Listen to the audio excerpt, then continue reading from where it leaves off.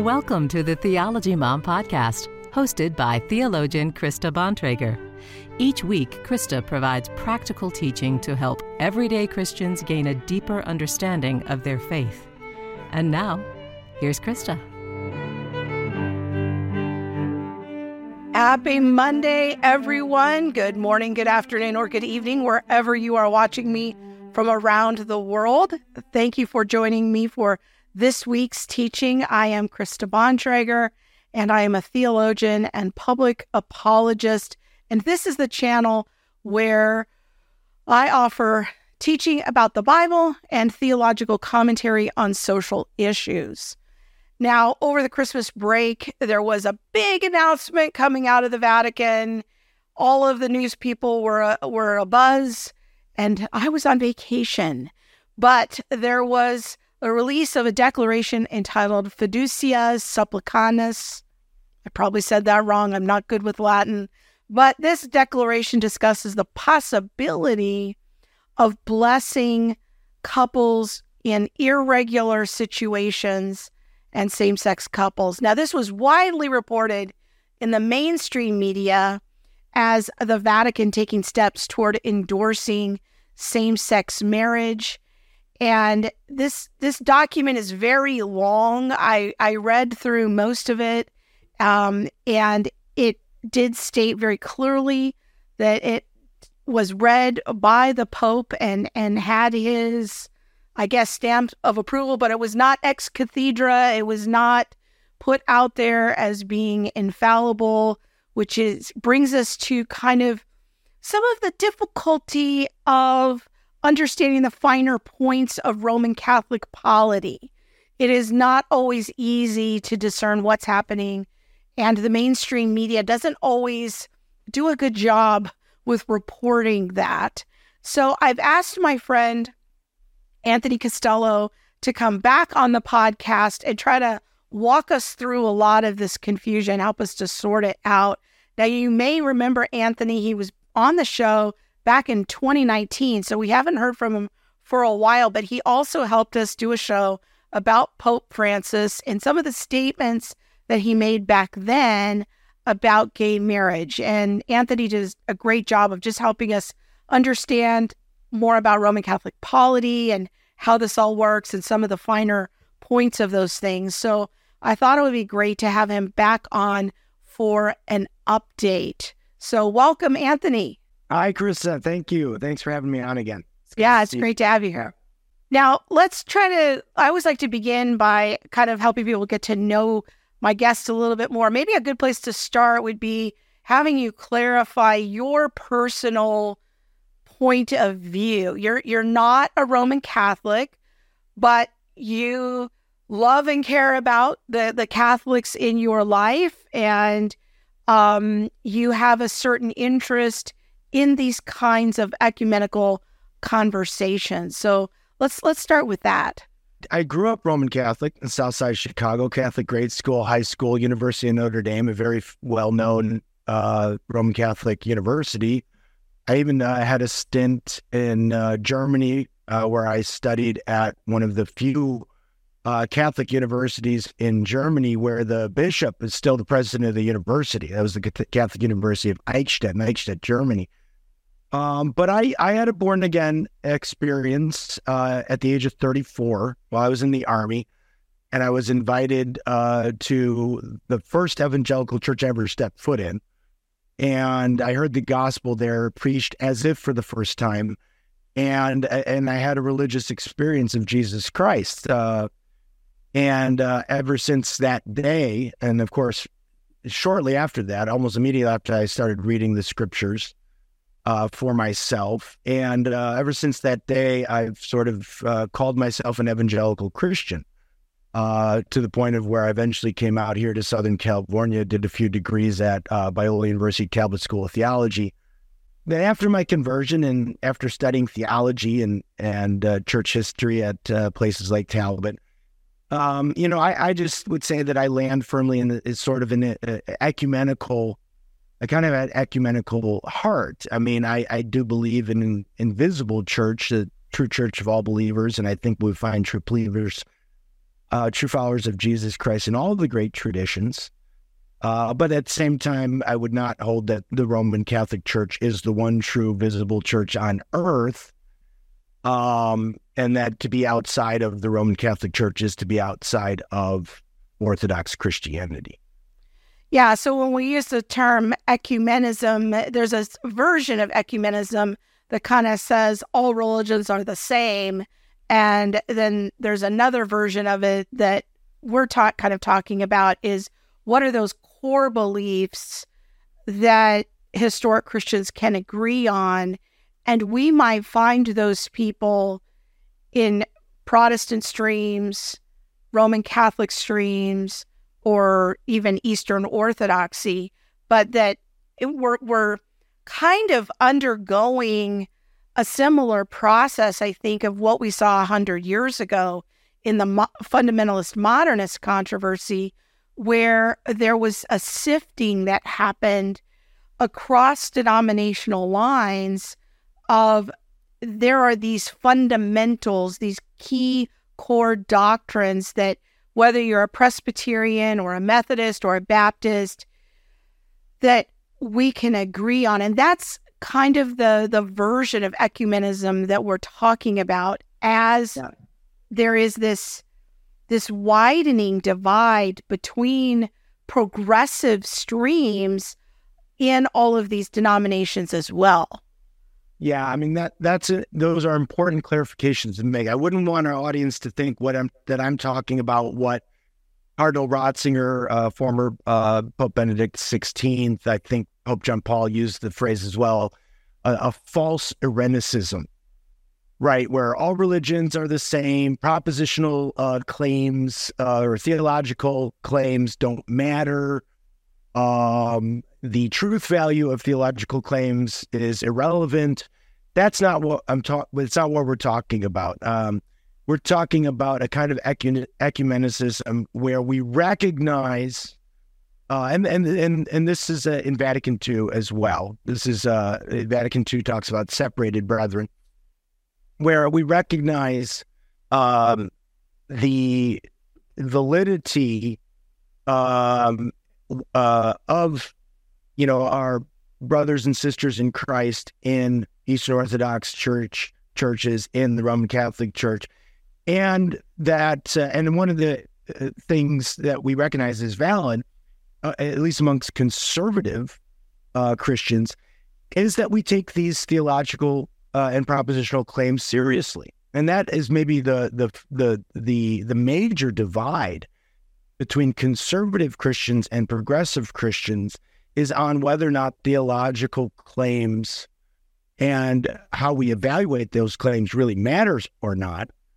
And it's interesting because even though conservatives will argue over the truth values of propositional claims, theological claims, we feel more bound together because we actually think that they are truth-bearing, that they actually matter. They do matter, and we have to continue to engage in those arguments. One of the things I try to do on this channel, and I try very hard, I'm not perfect, but I do try to have things as fair and accurate as possible to represent other positions and the people that hold them.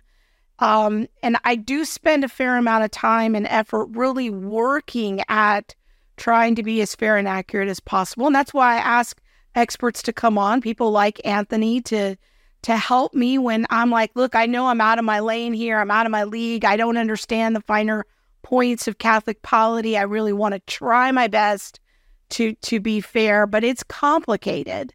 And so let's try to talk about this document and what came out.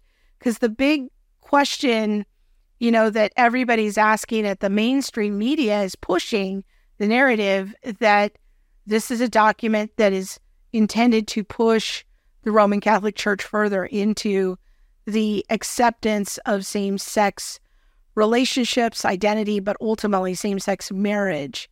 So let's talk about it. What do you see, big picture of what is happening in this document? If you read the document without any subtext or context, you might say, hey, this is not a bad document. The document is clearly written to ensure that there's no change in the doctrinal views of the Roman Catholic Church on what marriage is. That marriage is distinctively between one man and one woman, and that it cannot be between two people of the same sex or other kinds of irregular unions. I think where Catholics are concerned, conservative Catholics especially, is that there's a larger context here. There's a 10-year history of Pope Francis's papacy, and there does seem to be something like a change in direction and a general push towards greater acceptance of same-sex same-sex couples or the same-sex lifestyle.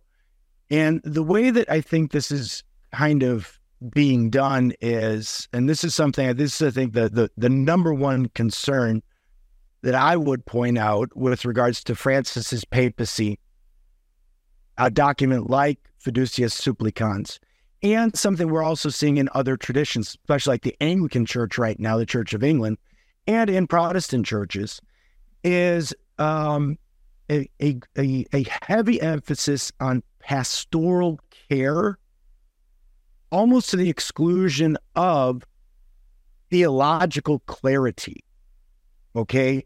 So the sense is that want to emphasize how we apply the role of the pastor into the life of the person that they're dealing with, right? And we're going to work in this space of pastoral care and counseling, but almost to the point of where you de-emphasize or segregate it off from the theological beliefs we have or the theological teachings we have about things like marriage or about human sexuality, as if the theological beliefs don't really kind of apply to how you take care of the people in your congregation or in your churches. And I think that's an overarching problem, both in Francis's papacy, but also what we're seeing in church in places like the Church of England as well. And this idea of blessings then really comes into play here, because a blessing is something very much relational. I mean, somebody's coming up to you and asking you for a blessing. You're a pastor, you're a priest. How are you going to engage with that person who's asking for your fatherly or priestly blessing? Yeah, and I think that wording is really important. Right in the introduction, it talks about Pope Francis's fatherly and pastoral approach, that is supposedly kind of the heart behind this document. Is if I'm a priest and somebody comes to me, how do I engage in pastoral counsel? How do I talk to them? And in particular, if this person is asking me for a blessing, what do I do? And that pastoral approach has been also the doorway or the language that has been used in other traditions, such as Anglicanism, Church of England, that you're bringing up. And I think that you make a very important point that I want to make sure doesn't pass by people too quickly, is that there does seem to be this bifurcation, as if the theology isn't part of the pastoral approach. Exactly. And so, we can technically believe that, same-sex unions are immoral, or engaging in homosexual behavior is immoral and against the historic faith. When it comes to the pastoral approach, when somebody comes to me, I talk to them, want to offer comfort and blessing, I almost engage in a completely different conversation with that person. And it's almost like there's two paths in the forest, and which one am I going to go down? Yeah, I want to front load this as potentially the most important point. of the whole conversation we'll have today, because this is an ongoing thing in Francis's legacy, where he will make statements. And I have a very good friend who's an excellent Roman Catholic theologian and also an expert in Reformed theology. His name's Ed Echeverria, and we talk about this often. Francis makes statements over and over again, divorcing theological, he'll talk about theological rigidity or absolutism when it comes to sort of propositional theological claims, and how we can't get too stuck in rigid modes of thinking. And, this is all the language of progressive Christianity, which, always has this impulse to detach itself from what came before, not to conserve, right? But to sort of downplay and ultimately reject the historical teachings of the church or anything really, even philosophy. And, and sort of create novel teachings and have novel teachings. And in the Roman Catholic Church, this can get very tricky, going back to how Roman Catholic ecclesiology plays out, because there's always this idea of doctrinal development, where you can have a particular historical doctrine, but it can develop and unravel with deeper and deeper meaning over time. But what you always need to be careful there is there can be development of a particular truth where you do recognize deeper and deeper meanings of that truth. But then there also can just be change, where you've changed, either the meaning has changed or your evaluation of the truth of what was meant has changed. And that's where it gets very tricky. And one thing I think has been a hallmark of Francis so far in his papacy, and we see this in other places in the Protestant world, like if you're familiar with what Andy Stanley, for example, had this conference last year, unconditional, and he kind of does something like this as well, where he says, the idea is like, look, we're not changing the teaching on marriage. The Bible's clear on this. We're not changing any teaching, but we're going to start putting things into practice under the term pastoral care or pastoral theology, that for all intent and purpose look like we don't really care about what the teaching says. Okay, the teaching, the theological, is not really informing what we're doing. We leave that teaching sort of in the books, we lock it away, it's downstairs in the basement collecting dust, and we just start doing things that look to the world very different, very much what like the culture would want us to do. But then we can always fall back and challenge, say, oh, well, we haven't changed the teaching though.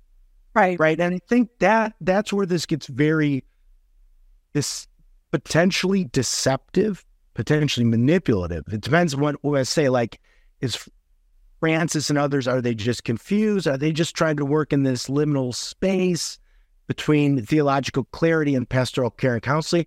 Or are they deep down really trying to move the church away from the traditional teaching? And the way to do this is just start practicing stuff that the world will see, and then can think, oh, well, if everybody's doing it, then that's what they must believe. And then a generation or two later, he was like, well, we've been doing this for 2 generations. Why do we need this old teaching any longer on what marriage is? So I think that's the fundamental concern. And let me quote, I think this is encapsulated. Let me quote right from Fiducia Supplicans, paragraph 25. If you don't mind, let me just read this. So I think this encapsulates that whole idea. Quote, the church, moreover, must shy away from resting its pastoral praxis on the fixed nature of certain doctrinal or disciplinary schemes, especially when they lead to, quote, a narcissistic and authoritarian elitism, whereby instead of evangelizing, one analyzes and classifies others, and instead of opening the door to grace, one exhausts his or her energies in inspecting and verifying. Thus, when people ask for a blessing, an exhaustive moral analysis should not be placed as a precondition for conferring it, or those seeking a blessing should not be required to have prior moral perfection End quote. Now, the last piece of that is correct. You don't want to, if somebody comes up, Father, bless me, I'm a sinner and I need strength. I need help. And if it's just an individual person, you probably don't even ask them any questions. You say, of course, I'll bless you, my son or my daughter, right? But that first part of that where it says our pastoral practice has to shy away from resting on the fixed nature of certain doctrinal or disciplinary schemes. What does that mean? What does that really mean? That should raise a yellow flag at least. Why should our pastoral practices actually not refer back to a fixed nature of doctrine? In fact, they should refer back to a fixed nature of doctrine. That doesn't exclude the second half of that yes, we don't have to exhaustively know about all the sins of somebody before we can make up our mind about whether to giving them a simple blessing or not. Maybe it would help me and maybe some of our other Protestant viewers who are watching this to just understand a little bit more about the act of asking for a blessing. That's something that, we don't really do so much in most of our Protestant streams. And so we're not even really sure what we're talking about. In the document, it tries to separate out two different types of blessings. One which it calls liturgical or ritual blessings, and the other spontaneous or simple blessings. And in so doing, what it's trying to say is, look, you cannot have a liturgical or ritual blessing that in any way would appear to be blessing the union of a same-sex couple or people in other irregular situations. Okay? But the idea would in an irregular situation, would that be like a couple living together but not married? Together, a divorced couple, somebody who's divorced, but maybe is in a second marriage, but the first one has not been annulled by the Catholic Church. Okay. I mean, it could be conservative Catholics have been raised, but it could be an incestuous relationship. It could be a polygamous relationship, right? Somebody comes up to the priest and he's got his two wives standing behind him, right? So it's open as to what the irregular situation is. It's just irregular with regards to one man, one woman. Okay. All right. Area. So the idea is there is a distancing from any kind of same-sex marriage, and saying, look, there's not going to be any liturgical or ritualistic blessings of this, because let's say those are more formal blessings of the church. But, if the sinner sort of just spontaneously comes to the priest and says, Father, bless me, I'm struggling, this is where it's going to get very tricky in the actual immediate context of a person or a couple coming to a priest and asking for a blessing. And one Catholic commentator just said, every time this happens, there's going to have to be a couple paragraph length explanation of why the pastor actually did this. What was the pastor actually blessing? Was he blessing the couple? Was he blessing the union? Or was it one person in the couple in a same-sex marriage was asking for help with some other issue in their life, their work, or they have a health issue. They just got cancer. Father, bless me. I have cancer. Help me through this. Give me a blessing so I can survive through this struggle with cancer. Well, we wouldn't deny somebody that, even if they're married to a person of the same sex per se. Even in the Bible, a blessing. I was just reading about Isaac's blessing of Jacob, where he mistakenly blesses Jacob instead of Esau.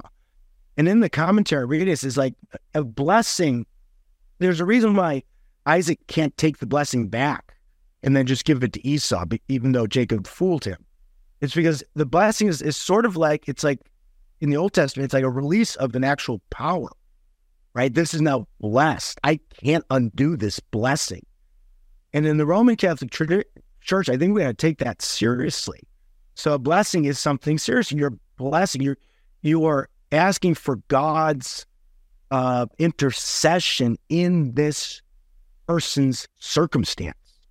Okay, so that's it's going to get very, tricky, and you got to be very careful about what you're actually blessing. And this is why conservative bishops and priests, just the average priest running a parish, wants clarity on this. Yeah. Because they don't want to be blessing something that is sinful, right? They don't want to be put into these awkward positions of potentially blessing something sinful. And as we've seen, other Catholics who are more progressive and who are pushing for this, well, there's this idea that a lot of same-sex couples, same-sex married couples, they are already using this as sort of a springboard. They're already kind of abusing it. They're going up to pastors, to priests, as a couple. Two will go up and ask for a blessing. So now, that pastor, that priest, maybe more progressive, maybe like, great, this is my opportunity now to start sort of showing the world how we're going to be more inclusive of the same-sex couple. But the conservative pastor is going to be like, what do I do here? Yeah.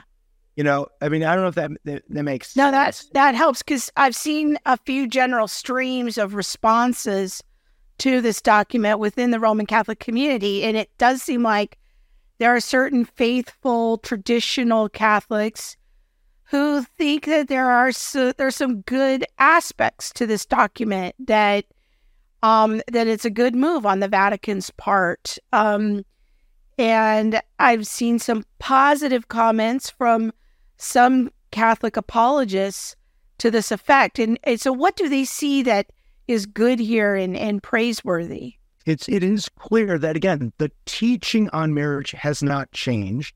And there's actually statements of reaffirmation of the teaching, right? It says in paragraph 5, the church does not have the power to impart blessings on unions of persons of the same sex. To the paragraph right before that, the church's doctrine on this point, marriage, remains firm. Again, if it's during the liturgy, if it's during a mass, if it's any kind of formal context that might be called liturgical, the blessing of a same-sex person has to be separate from that context. It says the blessing should never be imparted. This is paragraph 39. The blessing should never be imparted in concurrence with the ceremonies of a civil union, and not even in connection with them. Nor can it be performed with any clothing, gestures, or words that are proper to a wedding. The same applies when the blessing is requested by a same-sex couple. Okay?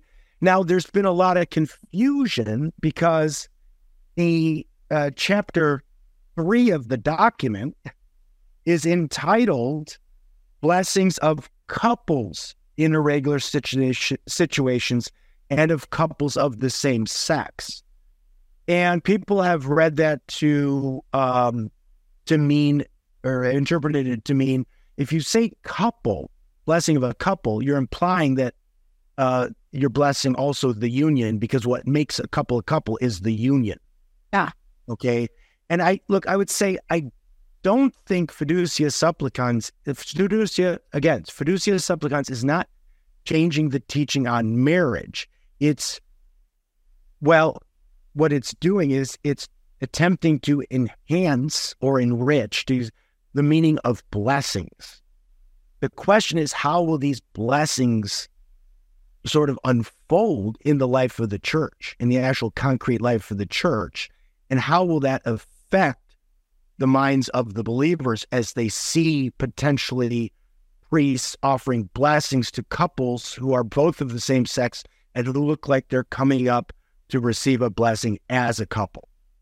So it sounds like the good thing is that it is technically on paper a reaffirmation of the traditional view on marriage, but the confusion is that it seems like maybe it's a little ambiguous for not mentioning anything about the repentance of sin, and then also the use of the phraseology same-sex couple. Like if they had said something like, if an individual who struggles with homosexuality would like a blessing as they are striving to mortify the flesh, I don't think that would have been nearly as controversial. But it seems like there's some amount of confusion about blurring this line between blessing the sinner and blessing the sin. I mean, for sure, this is an issue of practice. I mean, now Cardinal Sarah, an African cardinal, used to be the head of the dicastery for worship. He's actually attacked even making this distinction between a liturgical blessing and a spontaneous blessing. And I think where he's coming from is blessing's a blessing. Okay, if you're a priest and you're blessing a couple coming up to you, whether it's liturgical or spontaneous, it's the same release of authoritative, clerical sort of power, if you will. Cardinal Sarah is very conservative, and the African bishops are most up in arms. Of course, so many of us look to Africa these days for our spiritual guidance, because they seem to be one of the few parts of the world where all the church traditions there have the greatest amount of clarity and boldness on these, especially these issues of theological anthropology. So Cardinal Sarah was even attacking that distinction was even made between, we'll do liturgical blessings, no, but these spontaneous blessings, sure, yeah, let's do that. Now, I do want to say we do got to understand the pastoral heart behind this as well, because there are going to be people, Roman Catholics, who are same-sex attracted. Maybe they are in a marriage, and they're struggling to know what, with the idea of like, I need to get out of this marriage. This is wrong. And maybe somebody in that position will come up to a priest and say, Father, give me the strength, bless me, so that I have the strength to do what is right. And of course, you wouldn't want to deny anybody that kind of blessing. But again, it's going to come down to almost a case-by-case basis, because I think we just know there's going to be as many people who are going to use this for the opposite, out of a contrary heart to the person that type of person I just talked to. They're going to use it as a political tool, and they're going to walk up there boldly and confidently with their husband. The man's going to walk up there with his husband, or the woman with her wife, and say, bless me. Right. And they might do it to the conservative priest in order to put him on the hot spot, or they might do it with their liberal pastor, who they know will do so smiling, and then, the cameras will go off. And this is, in a sense, optics-wise, feeling one step closer to practicing what we don't preach. Right. But again, if you're putting the practice first, maybe the preaching fades away at some point. Now, I'm so glad that you mentioned, the African response, to that from that one bishop. It makes me wonder how the document is being viewed by other ancient faith or apostolic streams, such as the Eastern Rite Catholics or more faithful Anglicans, Eastern Orthodox. I know that the Metropolitan here in the Southern California area for the Coptic Church really took asked for some clarity, shall we say. I'm trying to put it graciously there, but, was really saying, like, we don't accept this, basically. And I'm wondering, how other ancient faith streams are taking this statement. They're pushing back, I think, for the most part. I mean, I saw an interview with the Metropolitan Ilarion in Rod Dreher. I watched that interview, yeah. Yeah, I guess they were in Budapest. That's where Rod Dreher is living now. I don't know if he's the Archbishop or the Metropolitan in Budapest. He was a Russian Orthodox. And he made some very good points. And I think that this was going to actually affect ecumenicism between at least the Russian Orthodox Church and the Roman Catholic Church. And then with regards to the African Catholic bishops, this whole debate is being paralleled almost exactly in the Church of England.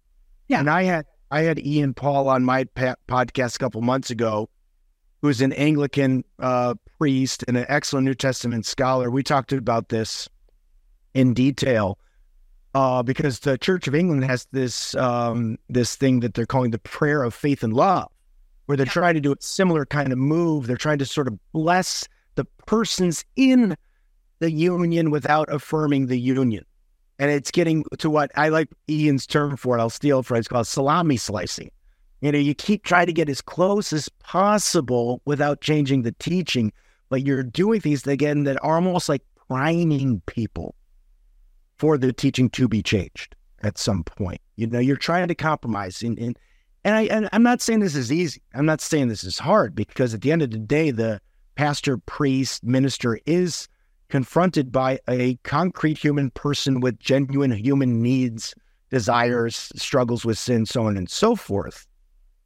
But the more, if you want to call them ancient traditions, I think Protestantism is actually quite an ancient tradition. I think it's probably the most ancient tradition. But but these non-Western churches, right, are, I think, the ones reacting most starkly against things like fiducia supplicans.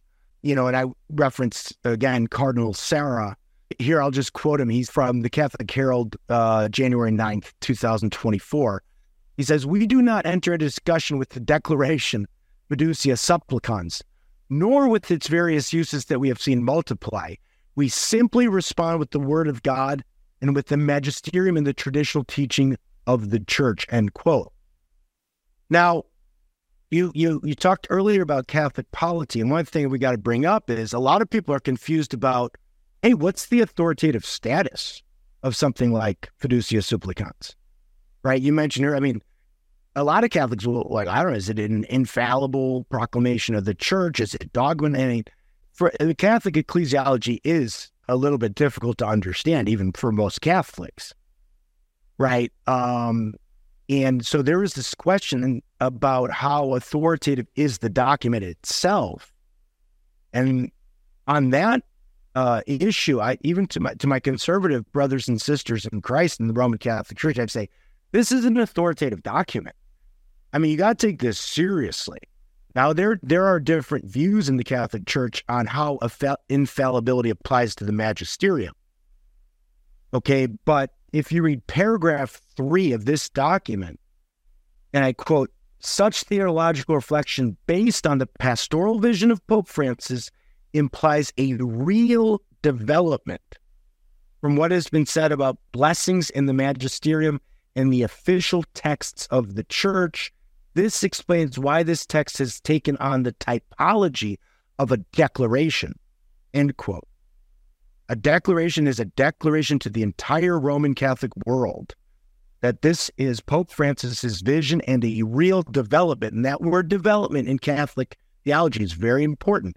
It's a development of all prior teachings on blessings that the magisterium has hitherto given out. You might argue whether it's infallible or not, because there are different views of how infallibility applies to the magisterium, but you have to take this as a declaration of your Pope, who is your senior pastor, in accordance with his Roman Curie, which is like the presidential cabinet. Okay, so it's authoritative, and it needs to be taken as such, even if there's going to be debate over it. So it really puts the local parish priest in kind of a tricky position because of the lack of clarity. Do I just delay doing these blessings? What do I do when somebody shows up and wants the blessing? How authoritative is this? Could it get me in trouble with my bishop? What if my bishop is more progressive leaning?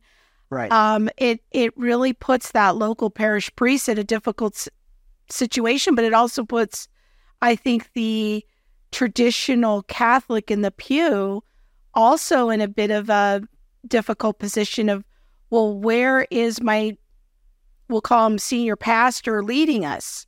Where are we going? If this is a development, it seems like doctrinally, where are we headed as a church? That could put that person in a little bit of an uncomfortable place. It did, and there was an immediate response because of that.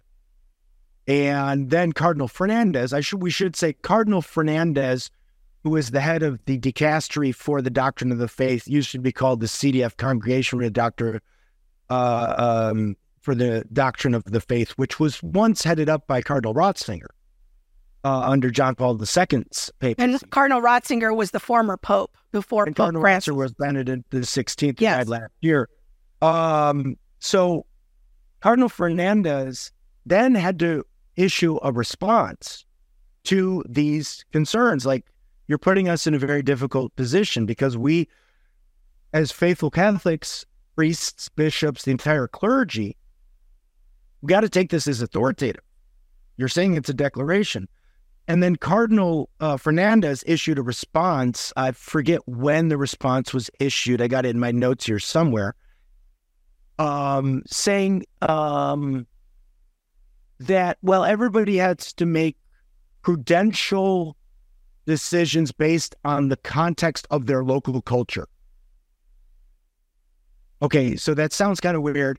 Now, Father Raymond de Souza says about what Fernandez's response, he basically called the whole document dead on arrival.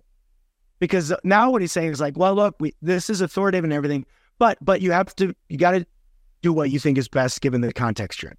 So, okay, so we're back to basically any priest, bishop, whatever, doing what they think is right given the context. So it's kind of walking the dog back.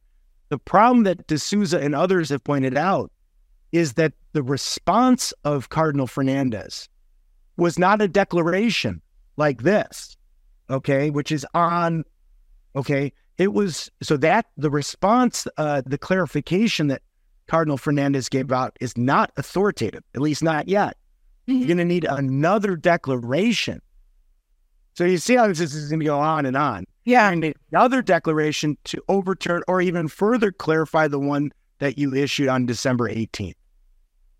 Because the response alone is not authoritative. It's just, if Pope Francis writes a letter to a friend or has a phone call with a friend on his cell phone and says something, that's in personal correspondences of the Pope are not authoritative. Right. Private letters, so on and so forth. There's grades of authority in the Roman Catholic Church. And this is an authoritative statement, but Cardinal Fernandez's response to concerns, where he talks about, well, just do whatever given the context you're in, that's not a declaration. That was just a personal response. Right. So that would have to be raised to the level of declaration. But as Father de Souza points out, it's almost just saying, okay, everybody do, okay, we kind of were, maybe went too far, just do whatever you think's right. Well, so why even make a declaration like that? It brings me back to what we said at the beginning of, this form of ecumenism and, what are the things that Christians have historically believed about particular issues, the incarnation, the Trinity, I'm going to say the definition of marriage or the sin of homosexuality. What we're seeing now is that every tradition is struggling with the issue of marriage, defining marriage, the sin of homosexuality, the pastoral concerns, the theology. This is not a problem that's just about Andy Stanley or just about the Vatican or just about the Church of England.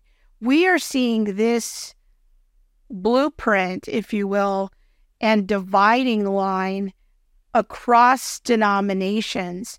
The PCA has been going through its own process.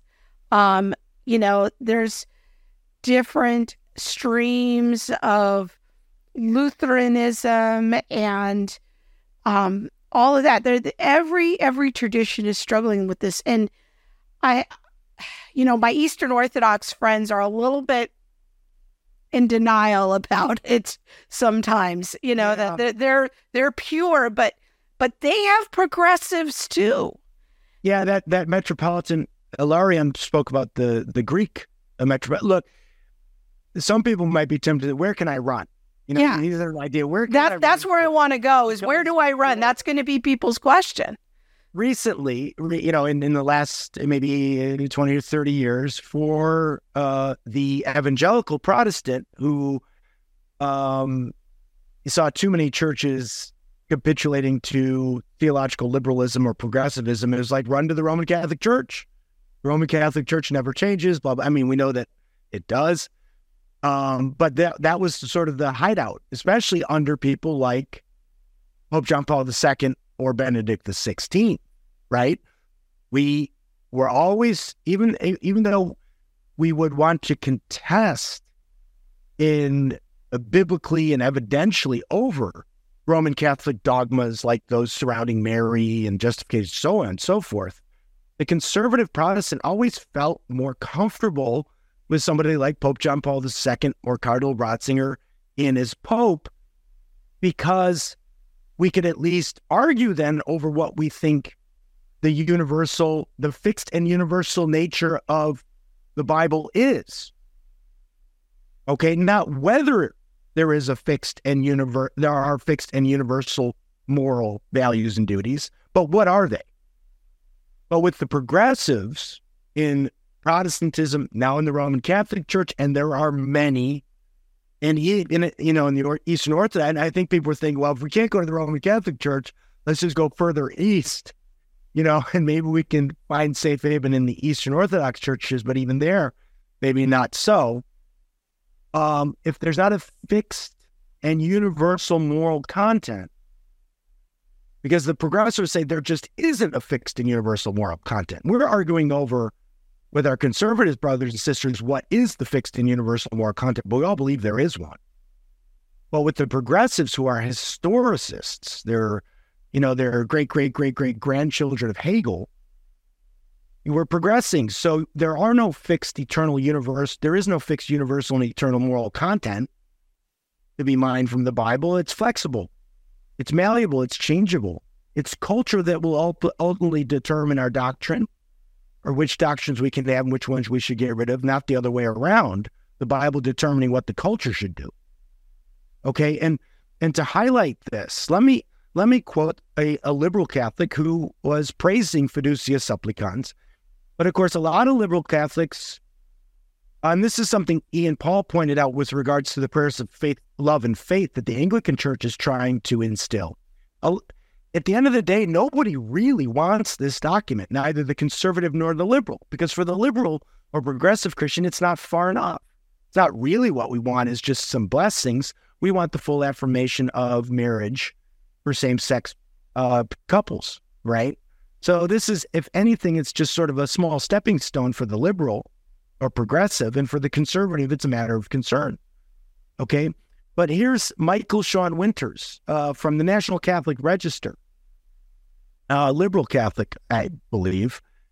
He says, quote, and this is important, the shift Francis intends is at once less exact and more profound than a doctrinal shift. What Francis has been trying to achieve for many years is to relocate the place of doctrine within the magisterium of the Church, specifically to insist that doctrine serves the good of the souls, not the other way round. Instead of seeing the Pope's responsibility as confined to the articulation of clearly thought out statements about what the Church does and does not believe, Francis wants the teaching offices to prioritize its own pastoral application above doctrinal clarity. How will this affect people? ? Francis asks before he puts pen to paper. End quote. Now, and then Winters goes on. This is what I talked about at the beginning. Doctrinal clarity. That's not important. What really matters is how the Church affects the life of people. And when I see this, my concern is this. People who are worried about, one of the major concerns that is obviously driving getting these very flimsy statements about doctrine, and there's strong emphasis on pastoral care, is the churches are emptying, right? It's true. The Roman Catholic Church especially, it's losing people. Numbers are down. So what are we going to do, right? Maybe we can soften some things up to try and attract or bring back in the next generation, right? That's a simple human motivator. The pews are empty. What can we do? All right. Well, maybe it's a pastoral care and counseling issue. Maybe we can kind of, again, slice the salami in such a way where more people will be attracted and come back into our churches. But my concern is with people who think that way, is I wonder about what their metaphysical and theological commitments really are, whether they really believe that Christianity is true, or do they just think that religion is something like a psychological and social benefit, right? It's good to have religion in the world because it provides certain kind of imminent goods and benefits for society and for individual people, right? It's not that we really believe that God exists, Jesus is Lord, Jesus rose from the dead, he was born of emergence, suffered, died, buried, and rose on behalf of us and our sins. But we need religion because it's a huge component of society. It's been around since the beginning. We're all homo religiosus in the end. And it does provide a sort of psychological and social safety net. And so I wonder if there are not a lot of people in all of our traditions who don't really believe the metaphysics. They want to retain some of the morality, for sure, because it's good for society. But can't we slice off some of the morality, some of the moral injunctions from the Bible that we feel could just kind of don't fit anymore with where we're at historically? But I think the Lutherans and other traditions, the PCUSA, they're way out in front of that, and it hasn't worked. Their numbers are still falling. And right. They have gone all the way down the progressive road to being fully affirming, fully embracing drag queens in Lutheran churches, right? The whole 9 yards, and it's not working. I mean, I'm a skeptic, that they could just look at what other traditions are doing. I don't think this is going to work. But so we're going to blow up the Vatican because of that. I don't know. Just from a strategy standpoint, that doesn't make a lot of sense to me. But I hear what you're saying. Yeah, I mean, that's right, because the numbers in those highly progressive churches, the Episcopalian Church, I mean, it's not like they've increased, so you'd think you would see the writing on the wall. Yeah. And we preach the truth. And you know what? Who cares about numbers? Who cares? I mean, who cares? I mean, let God bring it's God who's bringing the sheep into the fold. The other point I wanted to make that's along this lines, though, is about 120 years ago, where were all the traditions with the creeds? 120 years ago, you basically were living in a Western society that was dominated by the natural sciences up until really the 1950s, right? And the big issues we were wrestling with as a church 100 or so years ago were the challenges that the natural sciences were foisting upon us. Can there really be miracles? Does God really exist? Can there really be miracles? So on and so forth. And we saw where the progressive churches caved there. And they gave up on all of the metaphysical commitments that are necessary to Christianity. And they basically tried to turn Christianity into a social gospel. It's just about living good in the world and doing good stuff. Okay. Well, the Western culture's shifted, right? Western society has shifted. It's no longer really the natural sciences that have what I would call epistemic hegemony. It's the social sciences. So the questions now are you can get progressive churches now, liberal churches, that affirm the creeds. Oh yeah, we believe in God. We believe in the incarnation. We have no problem with the virgin birth. We think miracles happen. But when it gets to what is man, theological anthropology, what are we? What are human beings? Well, then we're going to turn to the social sciences, right, for an answer. We're going to turn to the critical theorists, and we're going to turn to Foucault and all of these, 1930s, 40s, 50s, 60s, atheist social scientists. And we're going to try and catch up with them. And we're going to take them as our primary source of authority. And where the conservative churches had to hold fast against the natural sciences 100 years ago, now we got to hold fast against the social sciences. Because the progressives will just say, well, the social sciences will tell us who we are and what we are. And the now we knowism of the social sciences that gender's fluid, it's natural to be have homosexual inclinations and desires, yada, yada, yada. And that's where then you also wonder to what degree the Vatican, the Roman Curia, and the Pope himself have been influenced by the secular social sciences.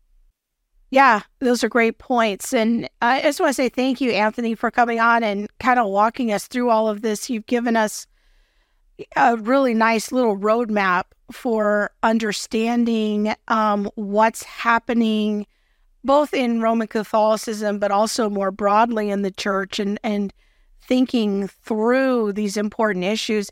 I do feel like it's important for Protestants to understand the impact that the Vatican has on social policies, and that on many issues we can link arms with our traditional Roman Catholic friends over pro-life issues, over traditional marriage, and that sort of thing. And so when it starts to look like things are a little shaky, that does have an impact on us as Protestants. We can't just live in a little silo and think, this doesn't pertain to me because I'm not a Roman Catholic.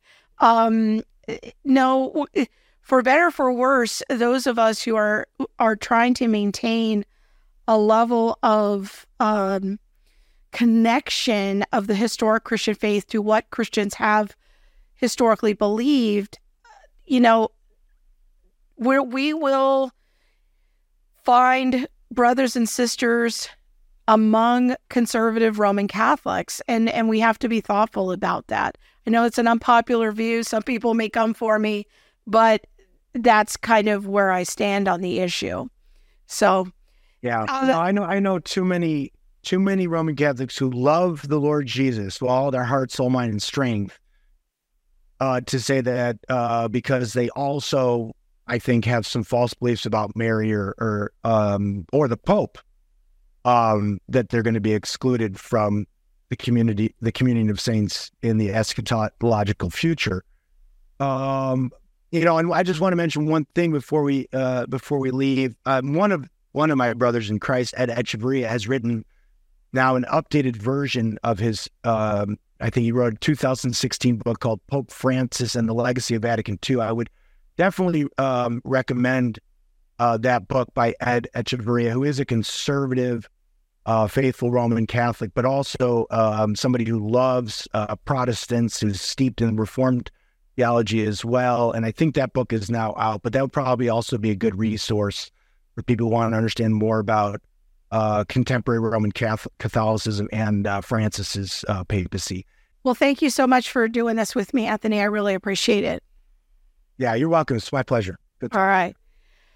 Well, friends, I hope you found this helpful. And if you would like to know more about kind of some previous conversations I've done on Catholicism, make sure to go to my YouTube channel and look for that playlist.